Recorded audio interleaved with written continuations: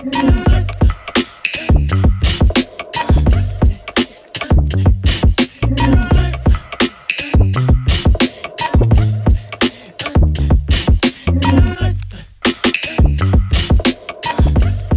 da ding, da ding, ding, ding, ding, da ding, da ding, ding, ding. Because you gotta have weird faith. Welcome to Weird Faith. Hope you're having an awesome Wednesday today. We are back and we are excited. Hopefully, you had a great Easter. How many of y'all ate some deviled eggs on Easter? Did you eat some deviled eggs? I didn't get any, but I was crazy about it. Shout out. My mom made them and then forgot to put them out actually at the dinner table. And so you had a whole plate. Everything was already gone. Like we were trying to put dishes away by the time we figured out that we had them, and then they were gone. Do they have like paprika on top? She didn't put paprika. Okay. Marilyn, let us know down in the comments why you didn't put paprika down in your deviled eggs. But hey, we're gonna have some exciting things go on today. We're really talking about some scary things. But before we do, Scott's going to tell us some comments that we had, some shout outs down there on our comments. Yeah, so the last episode we had some fun. And one of the fun things that we had some comments from people like Janie Carrico, who claims she's been trying to tame Ron Williams to be a loving son-in-law for 29 years. That's lost. And then gave us one of these emojis. Huh. What are you going to do? Dude, Janie has been featured on like every episode. She has. JJ, thank you for being such a faithful weirdo. We love having Lisa even commented on how much we talk about her mom, so it's pretty awesome. Yeah. Lisa, I think, was a little bit jealous about it. Well, why don't you comment? Lisa, maybe you should vote one of us the Weird Award winner every now and then. Speaking of Ron, he makes some excellent meatballs. He does. He has some. He made us. If you want to invite the Weird Faith podcast over to your house for dinner, a live broadcast from the Williams house while eating rigatoni and meatballs. We totally should have done that. Yeah, Ron and Lisa had us over. Ron knows what he's doing in that kitchen. That's right. Janie also said that Phil was the weirdest person last time because he seemed to enjoy that dingo on his hand. That what was the dog's name again? Dino the dingo dog. Dino, right up here above me. And I was close second with the monkey story. I understand. That was a dark part of my life I shared with you also. Sorry. Carla Carr also wants to point out that a guinea elephant for the best pet of the year. That's right. Never heard of that. Did you talk about that? Is that like a small elephant? You remember the miniature elephant? Yeah. Apparently, I didn't pay attention to you. Potbelly elephant. But she also says, it's funny that you said genetic mutation is probably not ethical, but who's up to decide? And Nesha also said that you definitely had the most fun. I think it was just because you're puppeteering. Yeah, it was all in the Australian accent. No, it was so bad. Listen to that later. But what was your reference? In the right, I didn't have one. That's my problem. Like I only know that isn't a knife. This is a knife. The Crocodile Dundee's the only thing I can think of. I was just trying to do Outback commercials. Steak and lobster for a limited time. Another shrimp on the barbie. Shrimp on the barbie. Michael Yost commented that he'd have to agree with me on the exotic animal that we'd like to have as a pet because he also thinks otters were awesome and have always thought it would be awesome to have one as a pet. And then Samantha Audia said a red panda. Ooh, Chloe loves red pandas. They are adorable. Yeah. So that's our shout out. So there's a lot of good feedback, a lot of people good comments on what kind of animals that they would want as pets. So thank you guys for doing that.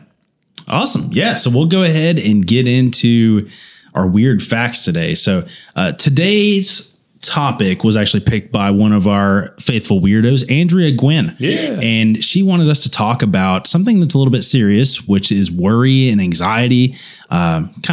We'll kind of use those words interchangeably today, but this idea of worry and overthinking and things like that. So I know for me, and maybe you guys could agree, sometimes when I feel anxious about something, I realize later, looking back, that it might have been kind of an irrational fear that I had. Absolutely. And that's not always the case. And anxiety is very real and something that a lot of people deal with. But I thought it would be cool to start before we get into our devotional content today, talking about strange fears, strange phobias. So I had these two guys bring in some weird facts. I'll go ahead and lead with one, though, before I turn it to you guys. I couldn't actually find a word for this. Me and Phil share one that he's going to talk about. I think this is actually one you have. Bothered a little bit more by it than me. This is one that he has, but he doesn't know that it's medically has a name for it. Yes, it's definitely worse for Phil. It bothers me. Yeah, the one we share. Yes, the one we has share. a name. Yeah. So the one that I want to share, I don't know what the name is for it. I couldn't find a name.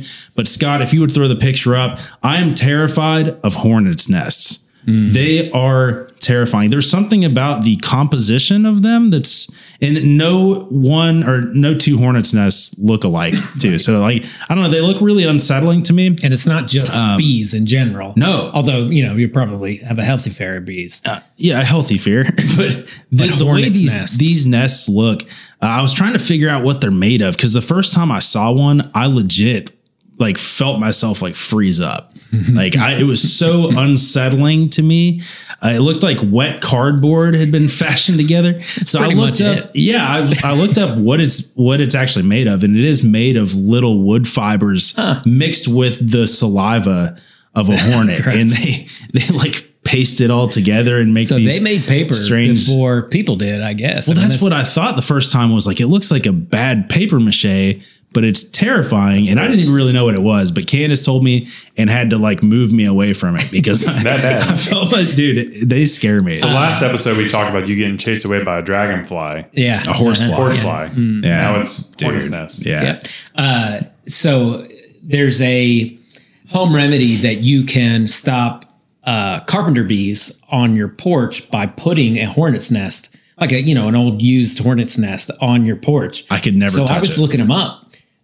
Because I thought we have some on our front. They're eating through our railing on our front porch, and they're hundreds of dollars to buy a hornet's nest. So I bought one that was they call them Chinese lantern or something like that, and it's unfolds and it looks like a hornet's nest. Oh, dude! I'll put that in your office. No, please don't. Did it work? It blew away before that. Good. So our last house in Parkersburg, we had carpenter bees in our carport.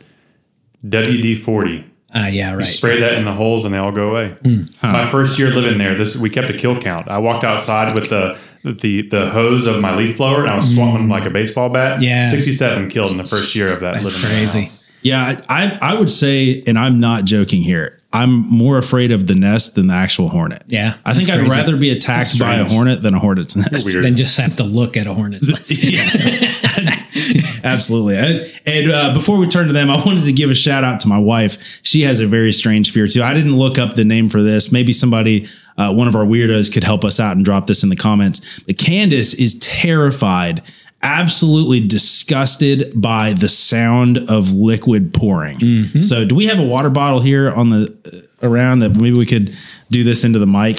Here, yeah, we're going to have Phil pour it. He's got a little more room in his mug into the mic here. This sound right here. Here we go. This is ASMR. Yeah.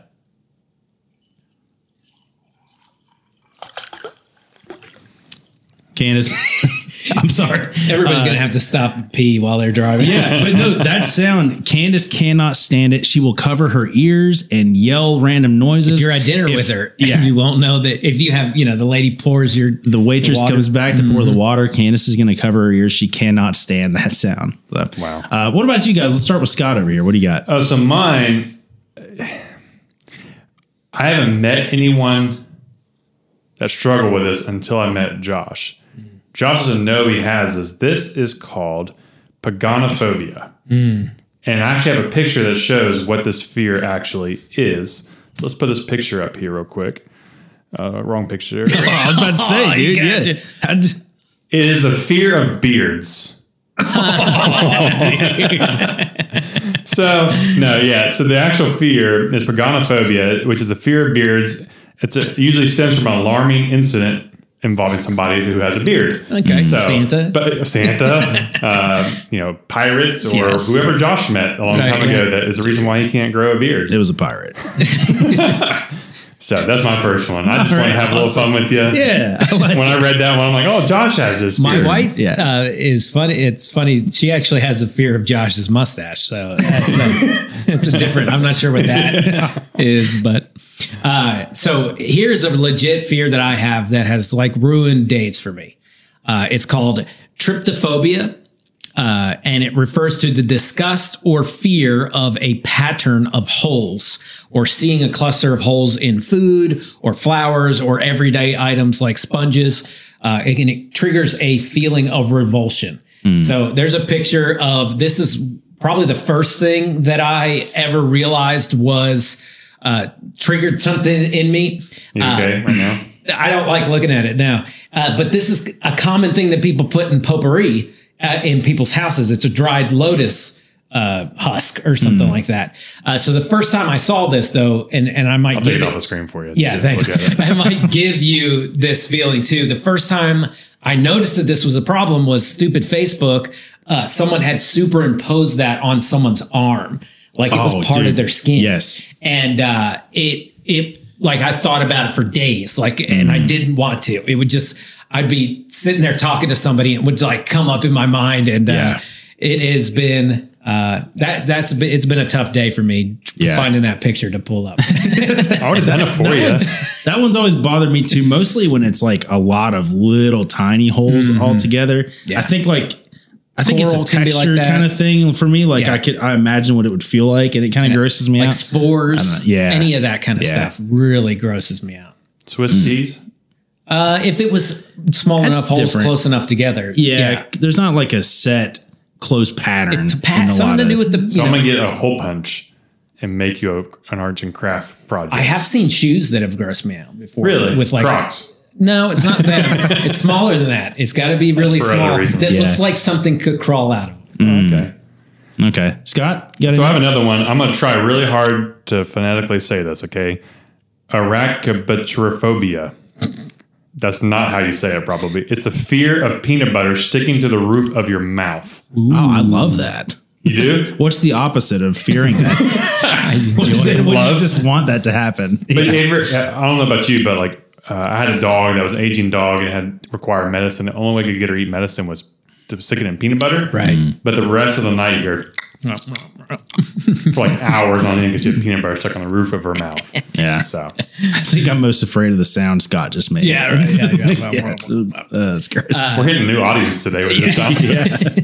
Everybody turned it off. They don't hear any of this. I've got a chart here that has the 4 main types of phobias, if we could throw that up there. You've got the natural environment phobias, which is astrophobia, which is a fear of storms. When Tori was little, she had an intense fear of storms. She'd hide under the bed and all that kind of stuff. She grew up in Missouri, right? Yes, with tornadoes. Yeah, so there's a legitimate, makes sense. Legitimate reason. The hydrophobia, which obviously is a fear of water, or maybe pouring water. I don't know if that's part of it. Dendrophobia. This one I thought was crazy. I've never heard of this one. It's people having a fear of trees, and to the point where sometimes they may not want to go outside, or even just looking at trees can cause this fear. They won't want to drive or any of that type of stuff. Then you got mutilation and medical treatment phobias. Dentophobia, which is obviously the fear of dentists, which I think people have. That sound of the drill can really trigger them off. And then I don't know how to say that one. Trypanophobia? Yeah, probably the fear of needles. Katie has that one. Oh, really? I think she gave me sharing that. If not, she probably is not listening. I'm just kidding. Yeah, right. But she's definitely afraid of needles. And it's been hard for us having kids. I'm the one that has to take them for the shots. Yeah, right. She doesn't want to watch that. I'm okay as long as I don't look at it. If I look at it, then I can get if it's a really long needle. Yeah. The one that she could not see was the epidural for right. That was. I wouldn't know. I didn't want to look at that either. Yeah, no, man. I almost halfway through the body. Yeah, I almost kind of developed that one. Remember when I donated plasma a few times? Yeah, right. Yeah, and they just every single time there was like a crisis involving my arm. Like every single time there was like something bad happened and my whole arm turned black for like 3 weeks. Yeah, I forgot about that. Dude, I like coded at one time. And that was the last time I forgot. They had like doctors rush to me and they're like, I think I put pulled blood Phil back in me. I said, hey, Phil, you should come with me. More blood than I donated that day. Yeah, everybody else in the room was like donating blood for Phil. Or plasma for Phil. Yeah. Anyway. Then you've got the animals, which is cynophobia, which is dogs. Equinophobia, which I kind of have. If I was just stuck in a room with a horse and it just looked at me all the time, I think I eventually would be, pretty freaked out. I don't like snakes. I don't think that would probably qualify me as a batractophobia sufferer, but I mostly don't like being surprised by snakes. Like if I see a snake from a distance, I'm okay. But they're fascinating. I mean, they're scary. Yeah, but, right. Yeah. And then claustrophobia, aerophobia. And then the last one, which is the one I think the most people have, is glossophobia, which is actually the fear of public speaking. And that's one of the number one fears that people talk about. I've heard that, if you look at statistics, more people are afraid of public speaking than they are death. So they would rather die than public speaking. Yeah, pretty much. I have that one, to be honest with you. Growing up, that was rough for Phil. Pray for me.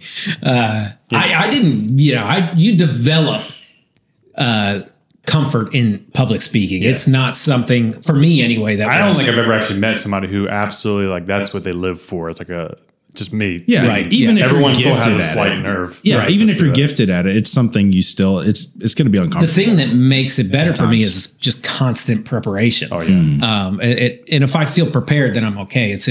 But if you were to shove a microphone in my face at city council meeting or something like that, I would still be scared to death. Yeah. So I think myself, claustrophobia, so the fear of being in small, confined places, I've never struggled with too much, except for in a couple moments, like one being on an airplane. Mm-hmm.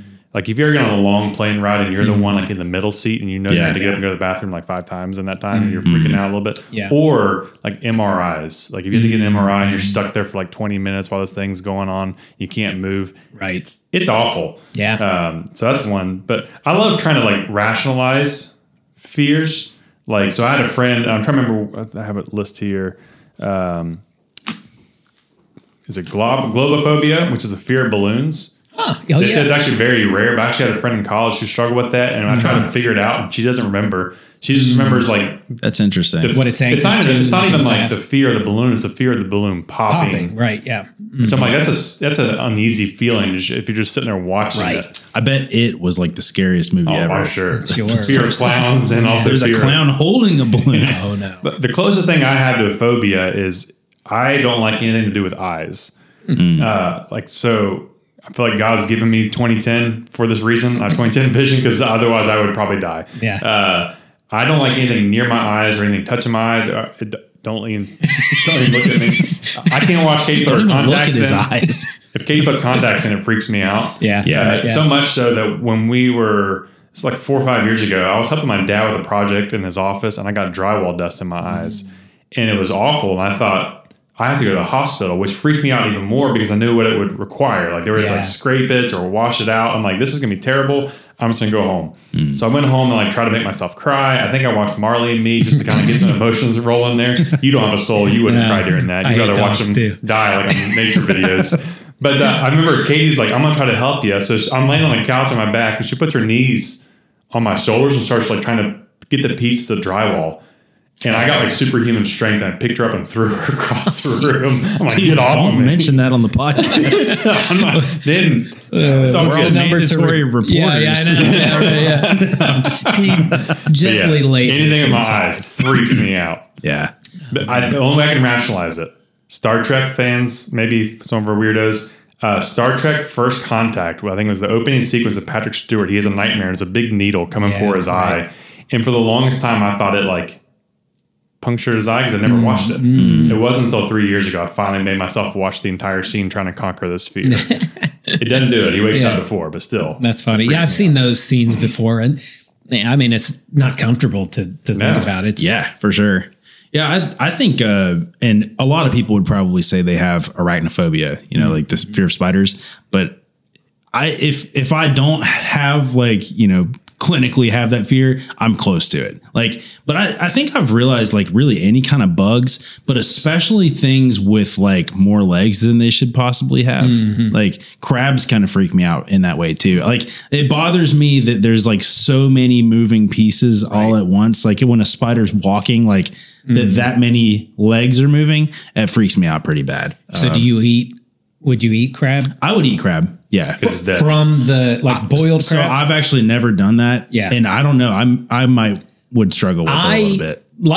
crab and stuff like that, but it kind of grosses me out breaking it open and stuff. Yeah. It's like this exoskeleton. Yeah, It's like, this is just an insect that we're okay with eating. There's a reason I've probably never eaten it yeah. like that. Like crab cakes, I like crab meat. Right, yeah. But what about snowshoe crab, where you eat not snowshoe, soft shell crab, where you eat the shell? Yeah. I don't know. I don't think I could do that. I saw a guy, this is on TikTok the other day, he snuck a real life lobster into Red Lobster. And so whenever he ordered lobster, he quickly took the one that was cooked off his plate and put the live one on it. Oh, nice. Followed and made a complaint to the waiter. This is a little undercooked. It's like walking What about on the table. one of those, like a fish with eyes? Could you eat that? I've done it. Oh, okay. I didn't know if the eye part would mess you up. No. I'm not touching the eye. Do you poke it? I'm not looking at that.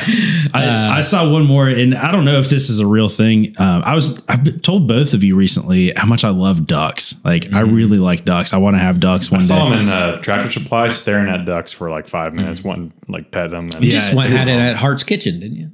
Yeah, it was delicious.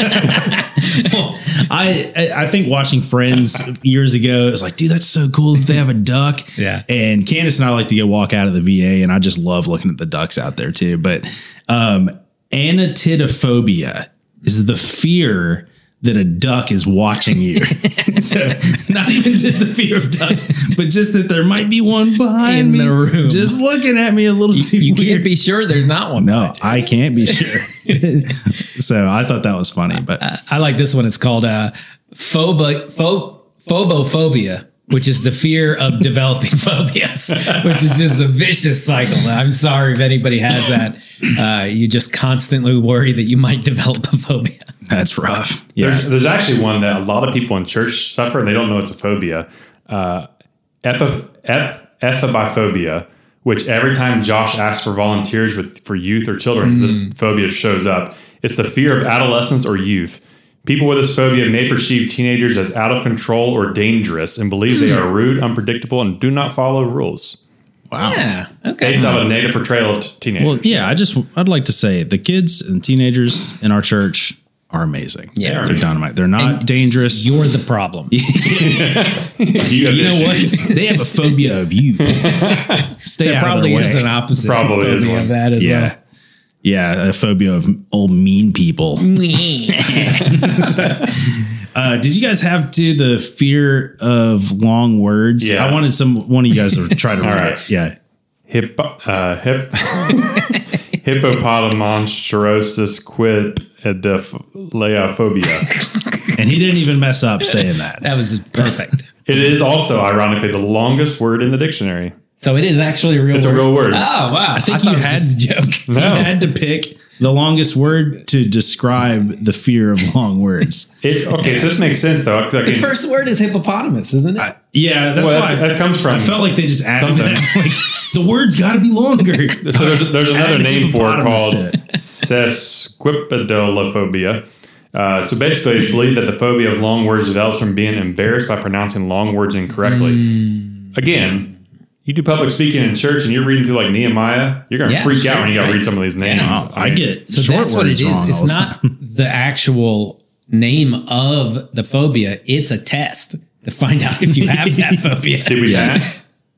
You think we're all did your good. best to handle it. Probably didn't say it right. You didn't have any intense fear. You weren't sweating. Well, that's while what you I said do it. is I'll just read it and whatever comes out, I'm just going to be Say it confident. with confidence. Yeah. Oh, yeah. Absolutely. We don't actually know what we're talking What was about when we this? read the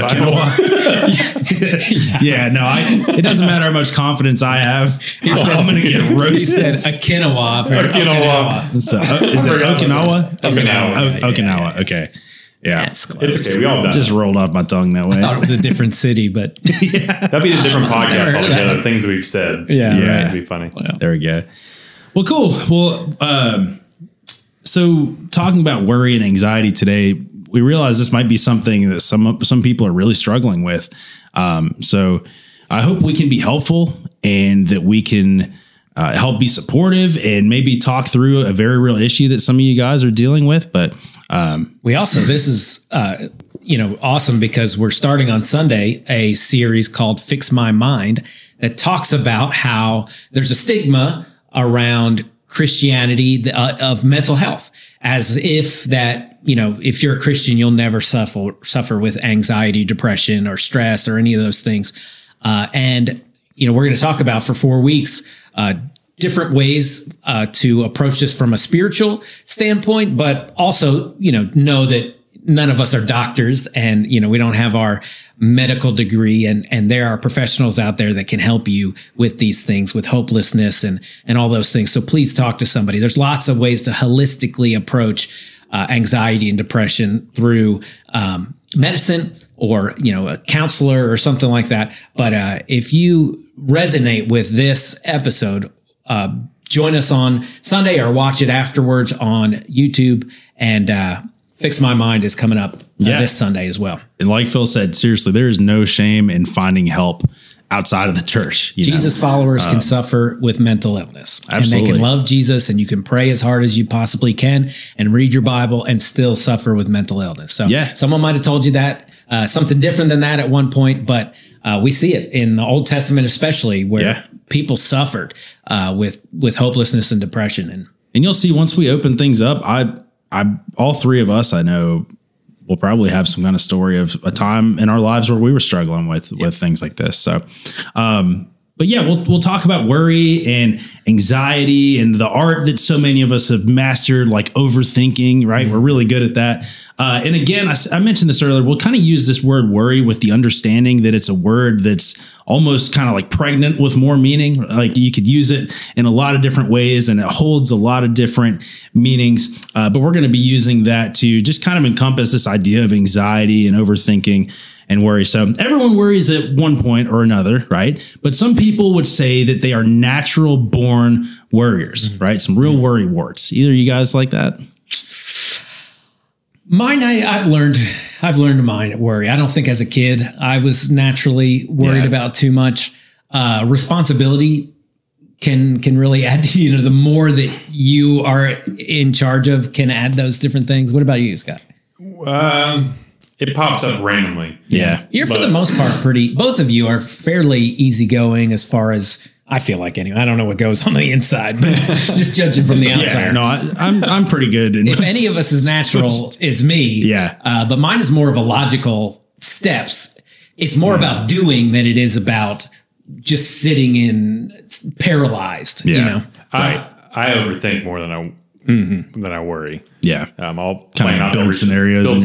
I'll have conversations where I have 7 scenarios in my head before the conversation happens, and then none of them turn out the Which can be bad as well. Yeah, especially when you're trying to sleep. You had that Saturday, if I wake up in the middle of the night, it's because I'm overthinking something and I just can't get back to sleep. Yeah. Sometimes I can like detach myself so far from reality in this. And like, it's like 20 minutes have gone by and I'm like, none of this is real. And I need to backtrack a little bit, but it's true that for some of us, worry starts really small and we worry about different things, but inevitably for others, right? Some people, worry starts with this annoying flickering spark, but it spirals and becomes this wildfire of anxiety and intrusive thoughts that just kind of come in and rule our minds. And worry can be fatal, right? And even if it doesn't actually take our life, it takes our lives captive and controls us. So we need to learn how to be self-aware of our worry and then how to wage war on worry and reclaim our minds. So I want to share with everybody listening today a resource that's been helpful to me.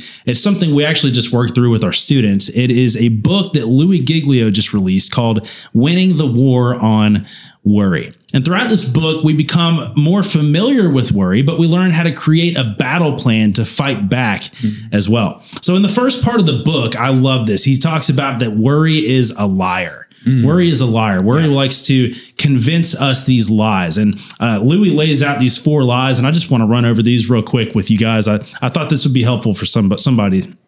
So the first lie is this, that something really bad is going to happen, right? I'm sure worry has convinced everyone listening at some point something bad is going to happen. Worry wants us to convince us that the worst case scenario in your mind is inevitable and unstoppable. But this is a lie. There's actually a study done at Penn State in 2019 that revealed this, that 91% of what we worry about never actually happens. Yeah, right. 91% of what we worry about never actually happens. So over 9 out of 10 things you worry about probably will never become reality. That's definitely probably held up in my statistically. What do you, I'm going back there. is yours better? I'm really good at predicting one. Hey, that reminds me of this is before y'all's time, I think, but Y2K is like a random. Before our time. It was back when I was a child. Back in 1900. I was at a New Year's You Eve were party born. that night. Were you really? Yeah, I remember all this. Yeah. Did Did you say I wasn't born? Yeah, I don't know. Oh, I was 5 years old. See, exactly. But that was a hysteria. Like, Oh, yeah. but looking at it like, oh, the date's going to change and the whole world's going to collapse. And I remember they talk about it in church, you know, and what are we going to do? And I was at a party, New Year's Eve party, and like one of the guys thought it'd be funny to attach a string to the breaker in his house and pull that, you know, at Dude, that's midnight hilarious. and, you know, make us all think that, you know, the world had collapsed. Man. Anyway. Yeah. So 9 out of 10 things never become reality. Y2K. There was this famous quote. It's been attributed to a few different people that says this: "My life has been full of terrible misfortunes, most of which never happened." Yeah, right? that sounds. I think that's pretty true for a lot of us. We dream all these things up. We have all these hypotheticals and we overthink, but the truth is a lot of it has never happened and won't ever happen. The second lie is this: that the more you worry about it, the better your odds of avoiding it, right? Some of you have tried to worry your problems away, thinking that more worry will equate to a clearer mind. But you know from experience that things only get murkier and more chaotic, right? Worry has never made tomorrow any more glorious.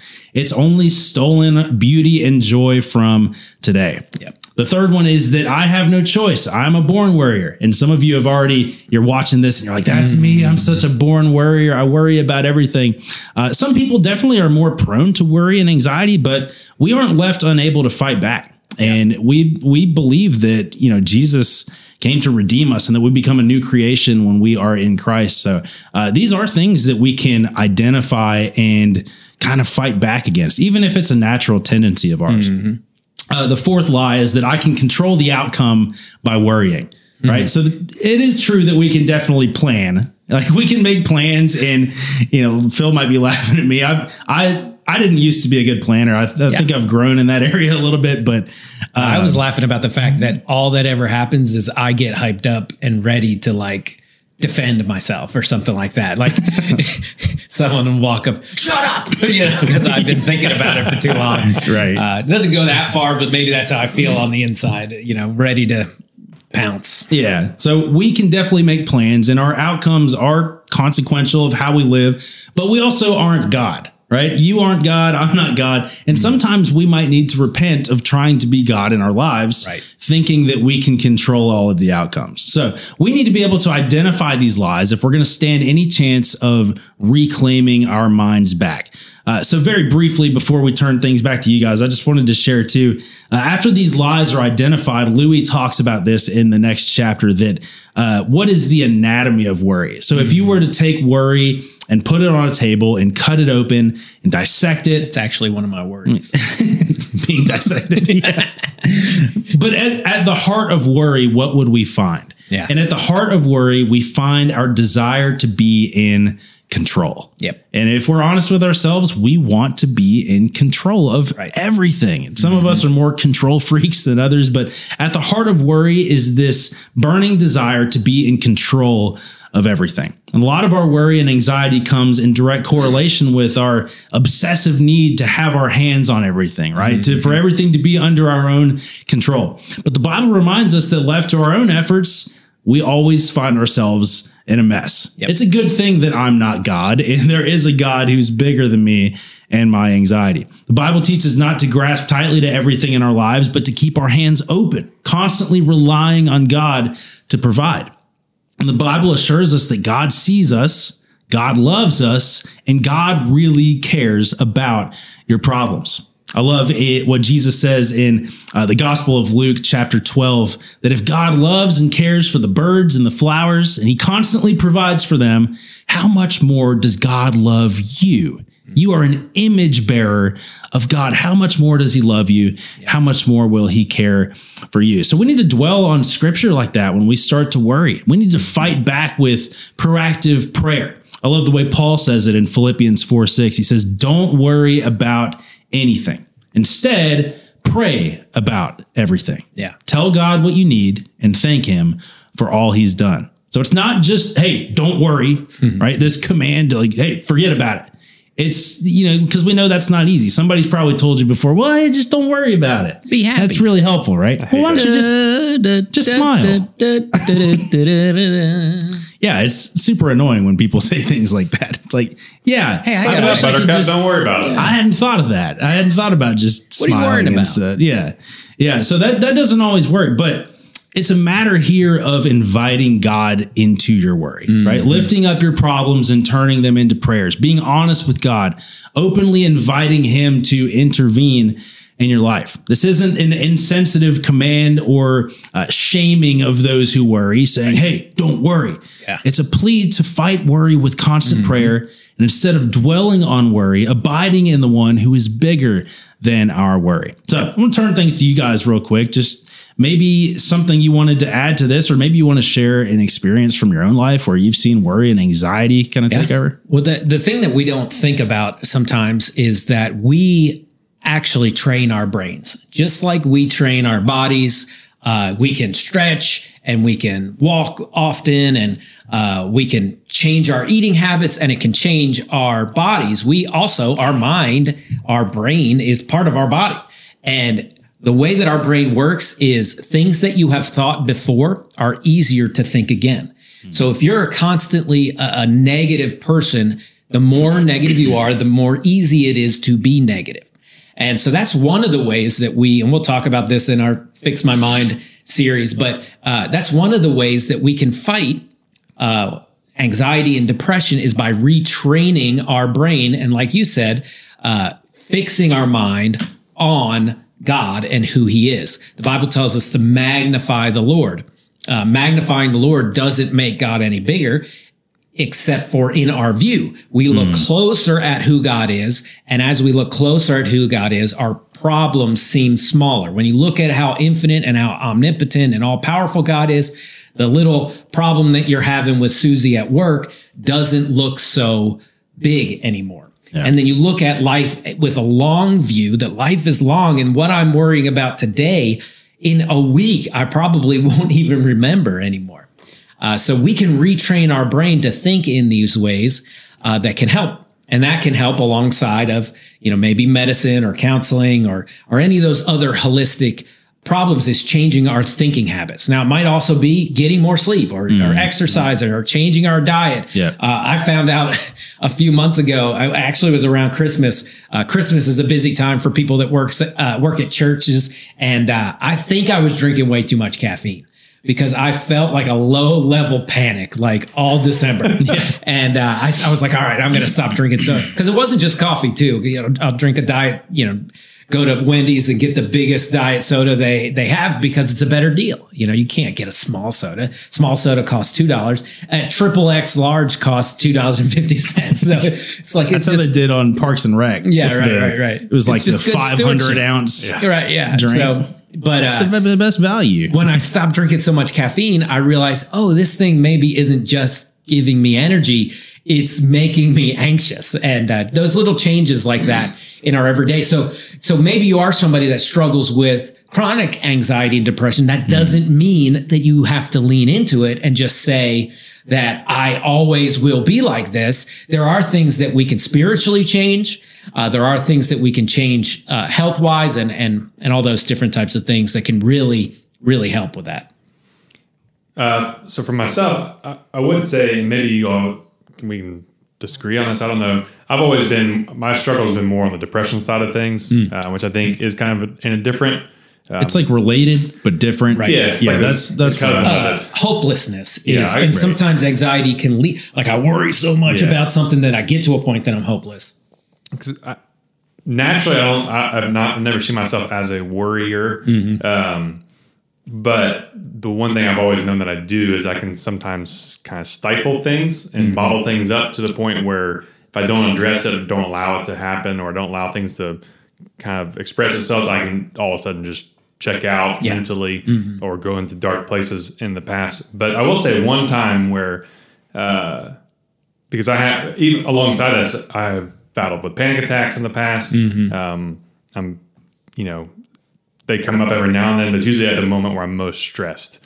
So less anxious, more stressed. But the last time that was really kind of crazy moment was actually when Keely was born, because we didn't know that when we were in the hospital, when we were in the hospital for Keely being born, Katie was positive for COVID, and we didn't know this yet. And so when we get home, that's when we found out, and it was a really bad time because you're coming home from the hospital, you're trying to adjust to a newborn, right? You already have another baby at home, but then now your wife is sick, and my stress comes in when people around me are dealing with things that I can't control. It comes back to control things. Yeah. And for the first, I think 5 days, Katie might correct me, for the first 5 days of Katie's life, I was the only one around her. Yeah. Right. Because Katie would come in with masks and gloves and would feed her, then walk back out. And I would stay up at night because I'm also thinking, what's a 5-day-old going to do with COVID? Yeah. So I would sit there and just lay my head down next to her and just watch her breathing and put my hand in front of her mouth. And then the day I had to take her to get checked herself,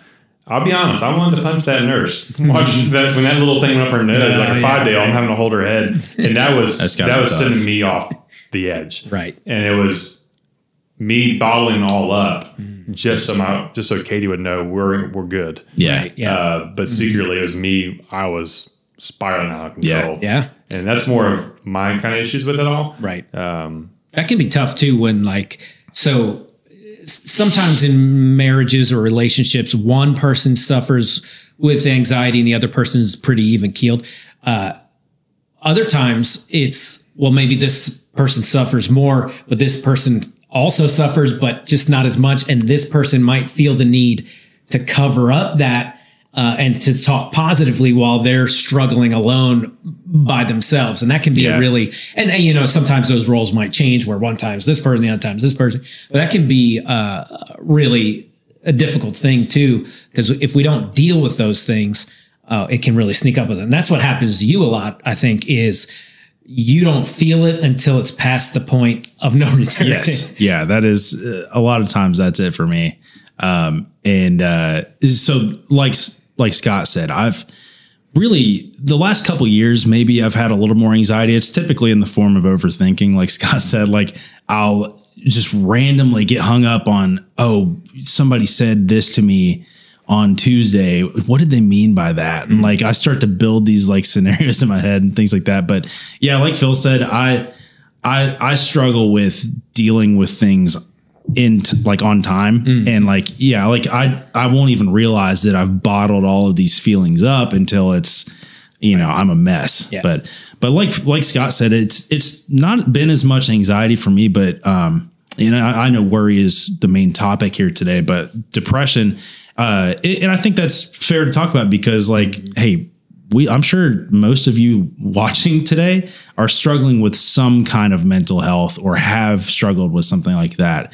Probably pretty recently. But men are not exempt from this. They're actually, I think the statistics say they suffer with it more. Yeah. They just talk about it less. Partially, I think some of the reasons that they suffer with is because men don't have as close relationships with people. They might have more friends, but less real close relationships. For some reason, we think talking about our struggles makes us weak. Yeah, where in reality, somebody that is, we're not talking about making stuff up, but like talking about themselves for real. That we talked about a fear of public speaking. Getting past that and opening up can be a great sign of bravery and courage.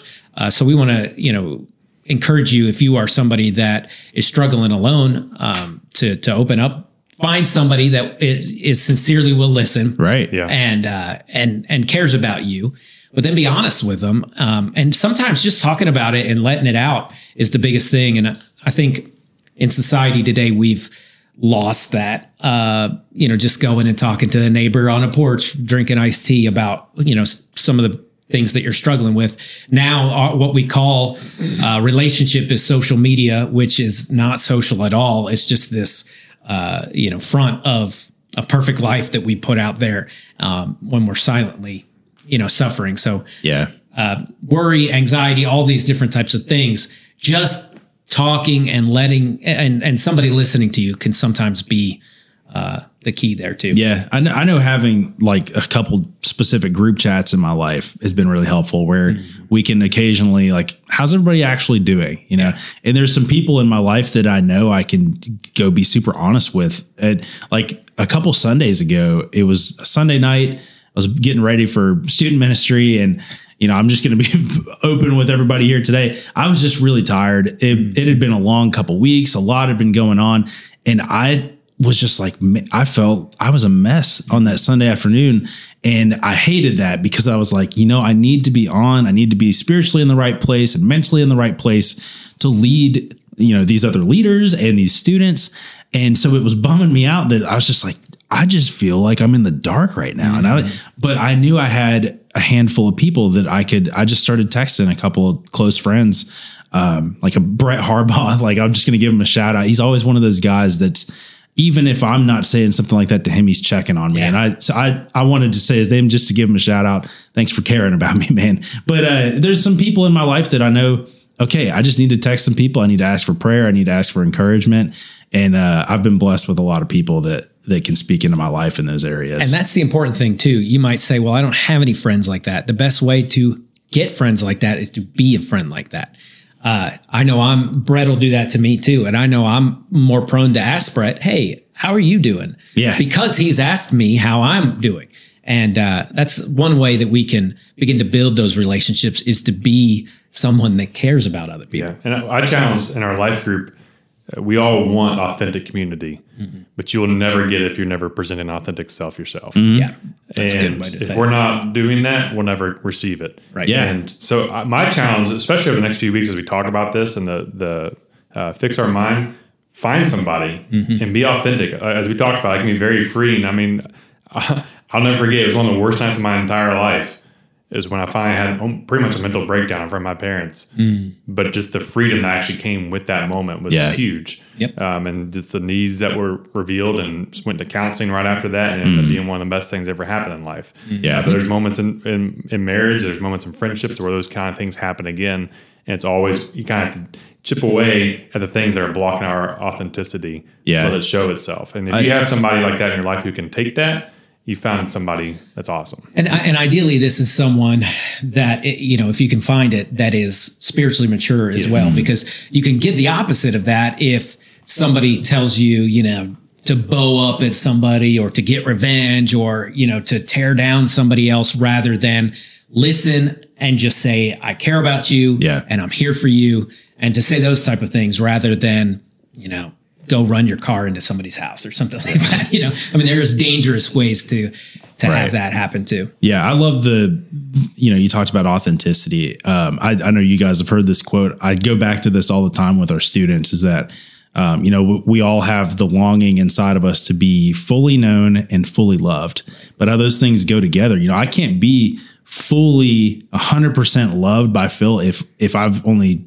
showed him like 97% of my life and my struggles, you know? So like find the courage, and it might take some time to, hey, I'm going to be real with some people so that I can accept full love from these people as well. Yeah. So that's the challenge for you guys today that we've kind of covered is to find your friends, find that circle of people to surround yourself with that you can be real with, that you can talk about worry and anxiety and depression and all of these struggles with those people. So find those people, but also the second challenge is to be that person for somebody else. So maybe there's somebody in your life that, you know, maybe things seem fine, but they could be struggling too. So I want to challenge everybody, you know, find your circle, but also reach out to somebody this week. Reach out to a friend, maybe somebody that you haven't talked to in a while. Maybe it's one of your best friends. Maybe you just write down the names of 5 people and say, I'm just going to check on these people this week. And because you might be the person in the community and the circle that they're longing for in a dark season right now. Can we share a third challenge? Yeah, let's do it. Share your story. Yeah. You don't realize the power that your story may have in helping someone else come out of this darkness that they are living in, just by hearing your boldness and your vulnerability and your humility to share that. I know it's been that way for me in the past. When someone shared their story, I'm like, oh, I'm allowed to say these things too. Yeah. As pastors, we've had to talk about that a lot. It's like there's this idea that we can't be vulnerable. No, that's terrible. We're the worst. We're thinking too much of ourselves if we think that. Yeah. So I want to encourage you to also share your story, especially over the next few weeks. We'd love to hear from That's you a good all. prompting question. You've talked about that as a way to get past how's the weather, where you're from. Stop the superficial conversations. Get down to the level of. Now, it probably should be in an appropriate. Yeah, you don't have to. Phil and I always joke about There's a book called "How's Your Soul?" Yeah, and it's a good book, but that's an awkward question to ask people because that's the prompt. When you sit My down at the question coffee is, what's shop. your story? Just so you that's know. a little bit better. So That feels great. Don't- How's your soul can be a little creepy. Yeah, how's that's your creepy. soul? Can I have it? If I just sat down at coffee with this person and we barely know each other, how's your soul? You're right. It's Yeah. like We don't have to be whoa, weird dude. or creepy. I'm fine. Yeah, absolutely. And if you're part of a church, a small group is a great way to do that. Or if you're not part of a church, or maybe your church doesn't have a small group, just finding some people and say, hey, look, I need a community of people. Just being honest, I need people, and I want to be there for other people too. Open your Bible, start in the Gospel of John, and just start talking about your lives and talking about what the Bible says, and say, what would this story look like in today's age when Jesus did this or said this to this person, and just start that micro church in your community at Hardee's or something like that.